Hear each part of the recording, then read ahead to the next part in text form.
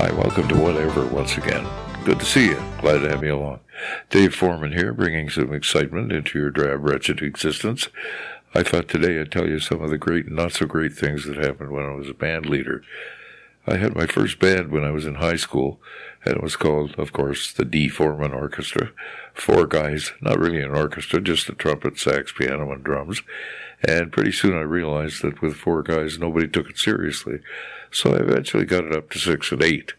We bought our arrangements at the music store from Lenny. They were actually pretty reasonably priced. You could get all the pop songs of the day for $3.25 per arrangement. The arrangements, although a little dated, they were pretty good for dancing. We played a lot of high school dances and weddings and gigs like that. I was the leader because I owned all the music stands.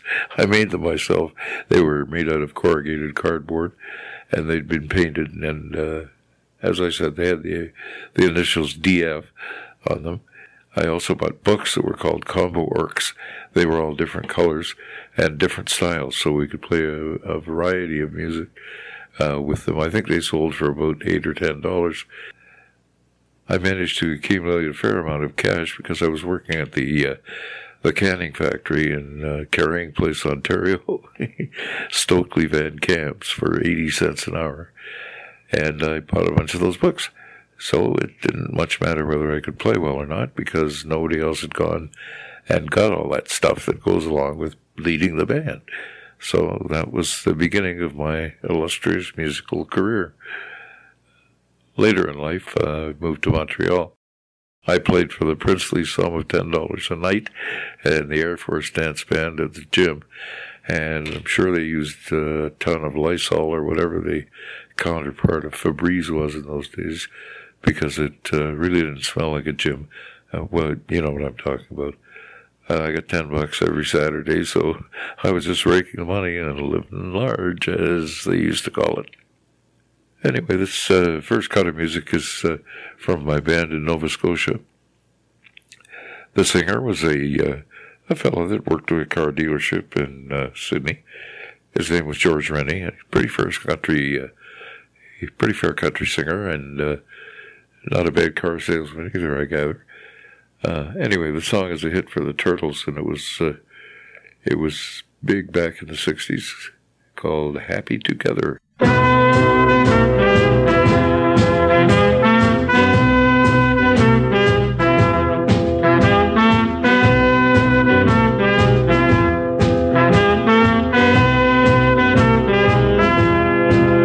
Imagine me and you, I do, I think about you day and night. It's only right to think about the girl you love and hold her tight, so happy together. If I should call you up, invest a dime, and you say you belong to me and ease my mind, imagine how the world would be so very fine, so happy together.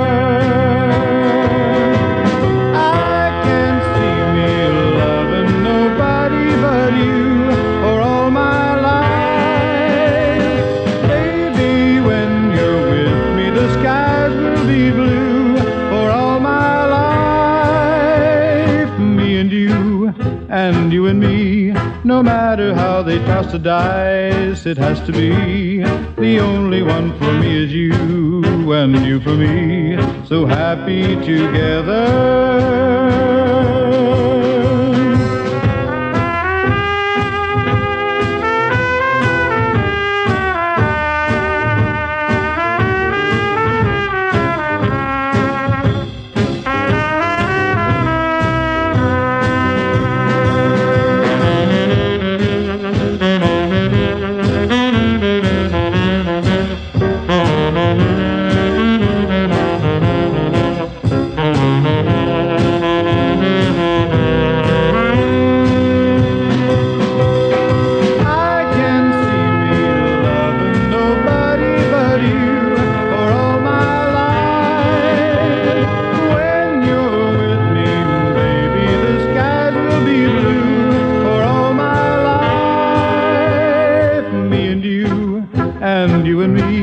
No matter how they toss the dice, it has to be. The only one for me is you, and you for me. So happy together,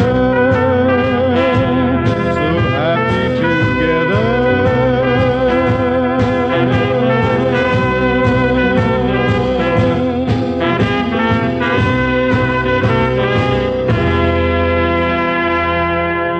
The next item on the show is going to be education. I felt we should raise the bar a little, and this year, being a new year, we'll have an education segment on every show. Well, every show that I remember to do it. I wanted to talk a bit about the English language, again, my favorite subject, and the words that have come into the language because of the technology revolution. The first one that I want to deal with is streaming. Now, streaming is an interesting word because it used to mean something quite a bit different.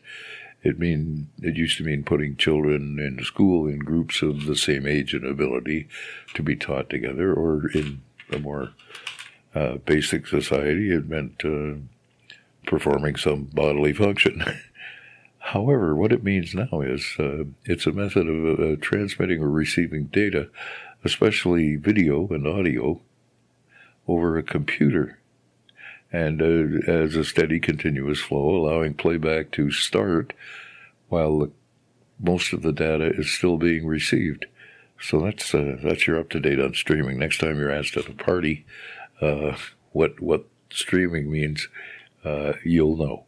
The word link, now that used to mean just a part of a fence. Now it means a position on the internet where you can go to get some data, or a file, or listen to some music, or whatever. It's also called a URL. Now, basic is another word that's changed. It's changed a variety of ways, but the most common way in the computer language now is it's a programming language, and BASIC is an acronym for Beginner's All-Purpose Symbolic Instruction Code, BASIC, BASIC.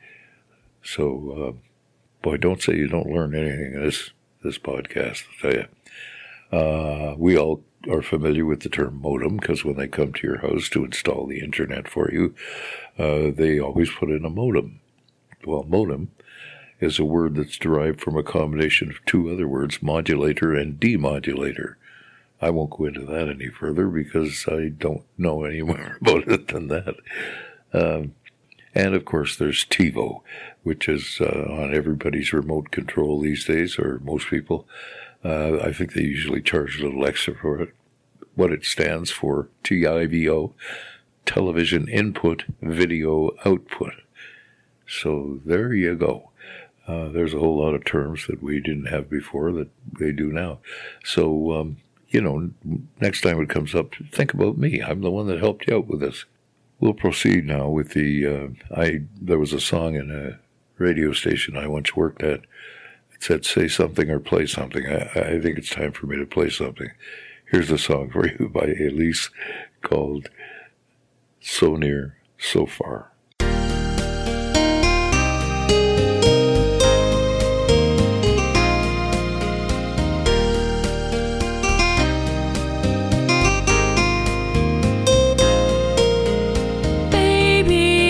So far away,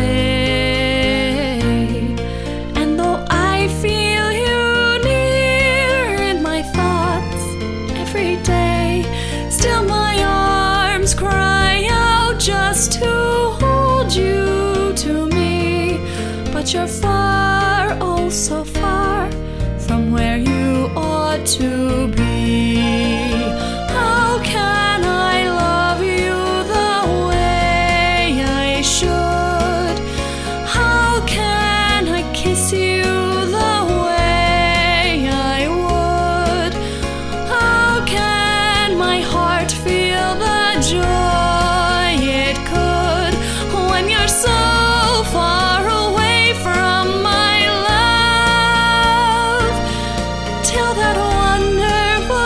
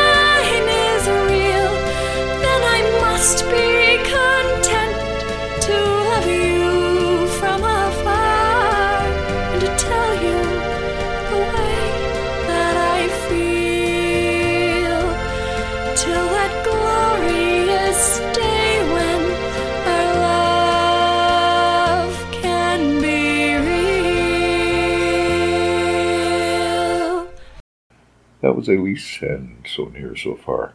You're listening to Whatever, the show that just keeps on going despite everybody's wishes.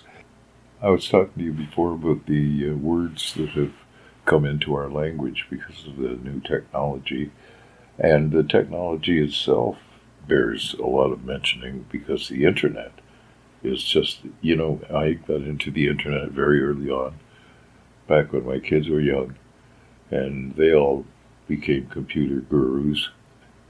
But I got into the internet very early when it was called bulletin boards, and it was run by people in their basements, and they had people would get on I think it was about a 300 baud modem, where you put the telephone handset into the acoustic coupler on the device, and you could broadcast onto one of these bulletin boards and give your opinion on goodness knows what. And then the guy who was running the bulletin board, or which was also called a BBS, who would now be called a webmaster, I guess, would go through them, and anything that was too obscene or too illegal or whatever, he would delete from the bulletin boards. My oldest son actually caught some hackers who had hacked into a company's accounting system on the telephone line. So, and of course, he turned them in, and it was a big brouhaha, and they got a slap on the wrist at that time because nobody knew what that kind of crime was about back then. Anyway, the upshot of the whole thing was quite interesting because it's become so huge now. It's worldwide. It's everything. I can remember going into a consumer electronics show in Montreal and being totally amazed that you could stand at one end of this big hall, talk on the phone to a guy at the other end of it, and actually see his picture on the phone. Now you can do that if he's standing in China talking to you. So it's really, really changed. And of course, I've learned a lot of wonderful things from the internet. I learned that the CIA is monitoring all our emails. I also learned that there are certain emails that if you send them on to all your friends, Bill Gates will send $1 of his own money to everybody. And it will all go to charity. I also learned from the internet that a group of ninjas broke into the World Trade Center and exploded it from the inside. That business about the plane flying into the two towers was absolute nonsense. These ninjas broke in ahead of time, and they had a super explosive with them, and they planted it all over the place the night before and blew it all up from the inside. And I also have a nice little tin hat now to keep aliens from sucking my brains out through a straw. And there you go. Amazing what you can learn just by listening to the internet. I think somebody was actually right on when they said 95% of what you hear on the internet isn't exactly true. However, the other side of that coin is you have something like Wikipedia that is becoming more accurate almost daily. And I don't like to use the word more accurate because that's kind of a tautology, it's accurate or it's not accurate, but closer to the truth, let's call it that, because it's constantly being upgraded the way the one on your bookshelf never could have been. I learned something about the Lesser Antilles that I don't think I could have gotten anywhere else but the internet.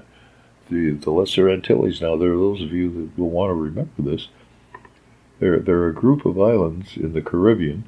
Most of them are part of a long, partially volcanic island arc between the Greater Antilles. And they're called the Lesser Antilles. So there. And I'm sure they have some people hanging around there that wanted you to know that. Boy, this show is educational as well as entertaining. I can't believe the pearls of wisdom we toss out here. I would be sadly remiss if I didn't give a plug to my favorite author, D.T. Mann, who has 8 books on Amazon and Kobo. They're available under the title. You just go in there and type in DT Man, and sometimes you have to type the titles in too, but I don't know if I can name the 8 of them. Let's see if I can. There's a trilogy called the Legend Trilogy. It's it starts out about a photographer by the name of Erica, and Stephen Legend is the protagonist as well. They meet each other under a variety of circumstances, and blah blah blah. So that's a trilogy. It's called Legend and the Photographer, Legend Continues, and Legend Complete. 3 books in that one. And then there's another series that deals with an international protection and investigations company.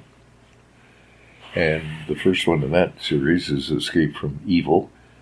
It's followed up by a couple of others. There's the Marking, and which is sort of a paranormal type book, and Hidden Evil, which is the 3rd book in the series. Escape from Evil is a good one because it's a standalone book, but by the same token, if you read it first of the 3, you get a good idea of who the characters are and what they're going to do. Now, there's a couple of other individual ones that are standalone. One is called Twice Rescued, and the other is called Her Mother's Daughter. I named all 8. Oh, my wife will be, I just let that slip, didn't I? DT Man will be very proud of me. Oh, I forgot to tell you, I've got a book on Amazon too. Amazon also. It's called Surviving Freedom, and it's an international thriller. And it's about a girl who goes up to Muskoka to retire and write a book, and finds out that she's actually writing a book about all kinds of things that she's not supposed to know about. So that's all I'm going to tell you about. So go on Amazon and buy my book. It's really good, and it's really cheap, which is very important these days. You can also get it in paperback, which is a lot more expensive. I don't even know how much it costs, but I think it's around $5. Anyway, so go on Amazon, buy a book, and keep Dave's groceries on the table. The book it's a little confusing because there's another guy named Dave Foreman who is kind of an activist. He's an eco warrior, he calls himself, and he's been in jail a couple of times, and he got involved in spiking trees and all kinds of things that he shouldn't have been doing, but I guess he does because he believes in. Anyway, he bears my name as well, and it's an interesting story, actually. I decided to phone the airport one time and find out if I was on a no-fly list, because this guy's a bit of a on the fringes of the law. You know, he's been in trouble a lot through his activism and his demonstrations and that sort of thing. And if he wants to do that, all more power to him. But the problem is, I was afraid that I might be put on a no-fly list by mistake. And at that time, I was doing a lot of traveling, so I thought I'd better check. So I phoned up Air Canada, and I said, I want to see if I'm on the no-fly list. And she said, I'm sorry, we're not allowed to give out that information. And I said, well, why not? Because she said, well, if you come to the airport and buy a ticket, then you'll know, because we won't sell you a ticket if you're on the no-fly list. And I said, wait a minute. You know, that's kind of strange.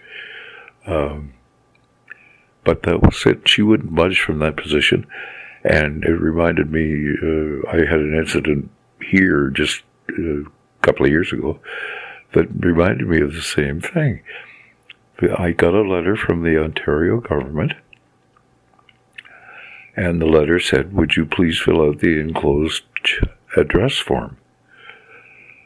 And I phoned them and I said, well, why don't you use the address that you sent that letter to? Because if that letter reached me, you would know my address was the same. So unless it was returned address unknown, you would probably think, well, he's probably right there, and we can do this. And you'll never guess what the reply was. Okay, here's the situation. I get a letter in the mail. It says, fill out the enclosed address form. All right. Now, it was sent to my current address. So I said, well, you already have my current address, so you sent the form to me. And you know what she said? Are you sitting down? She said, that's a different department, sir. Okay, I'm not even going to begin to think about what that means. But there you have it. It's a strange old world these days. It's like the time I got a bill in the mail from the toll highway, 407, I think it is in Ontario. And I've never used that highway in my life. I've never been on it. So I phoned the guy and I said, I said, you sent me a bill here. And I don't use that highway, never have. And he said, well, I have your picture driving your car down the highway. And I said, oh, interesting. What kind of a car is it? And he said, well, it looks like it's white, and it looks like a Toyota. And I said, well, I drive a red Hyundai, and I don't own a white Toyota. What happened was, this is the hard part to believe, is the license plate I had did not match my registration. So somewhere there was a guy with a white Toyota, I guess, that uses the 407, who had the reverse of what I had. Okay? His license plate did not match his registration, vehicle registration either. So there we were, not knowing each other, but tied together by some sort of government bureaucratic mistake. And the upshot of it was I didn't have to pay the bill, but it was still very inconvenient because whenever you do use that toll highway, they open up an account for you. And for several months, I got a bill, a 00 bill, saying that I didn't owe them anything. However, it still managed to fill my mailbox and chop down trees and stuff, a waste of stationery and et cetera, et cetera, et cetera. Anyway, it's now all straightened out. I knew you'd be happy to know that. And on that note, I think I'm going to go now because I've talked enough. And we'll see you the next time. I hear on whatever. I'm glad you tuned in today. Dave Foreman here. Very, very happy that the audience seems to be growing a little bit. And I wanted to say hi to a few people. As usual, I'll say hi to Tim in Manitoba. And who else can I say hi to? I must have another listener someplace. Well, wait, I'll tell you next week.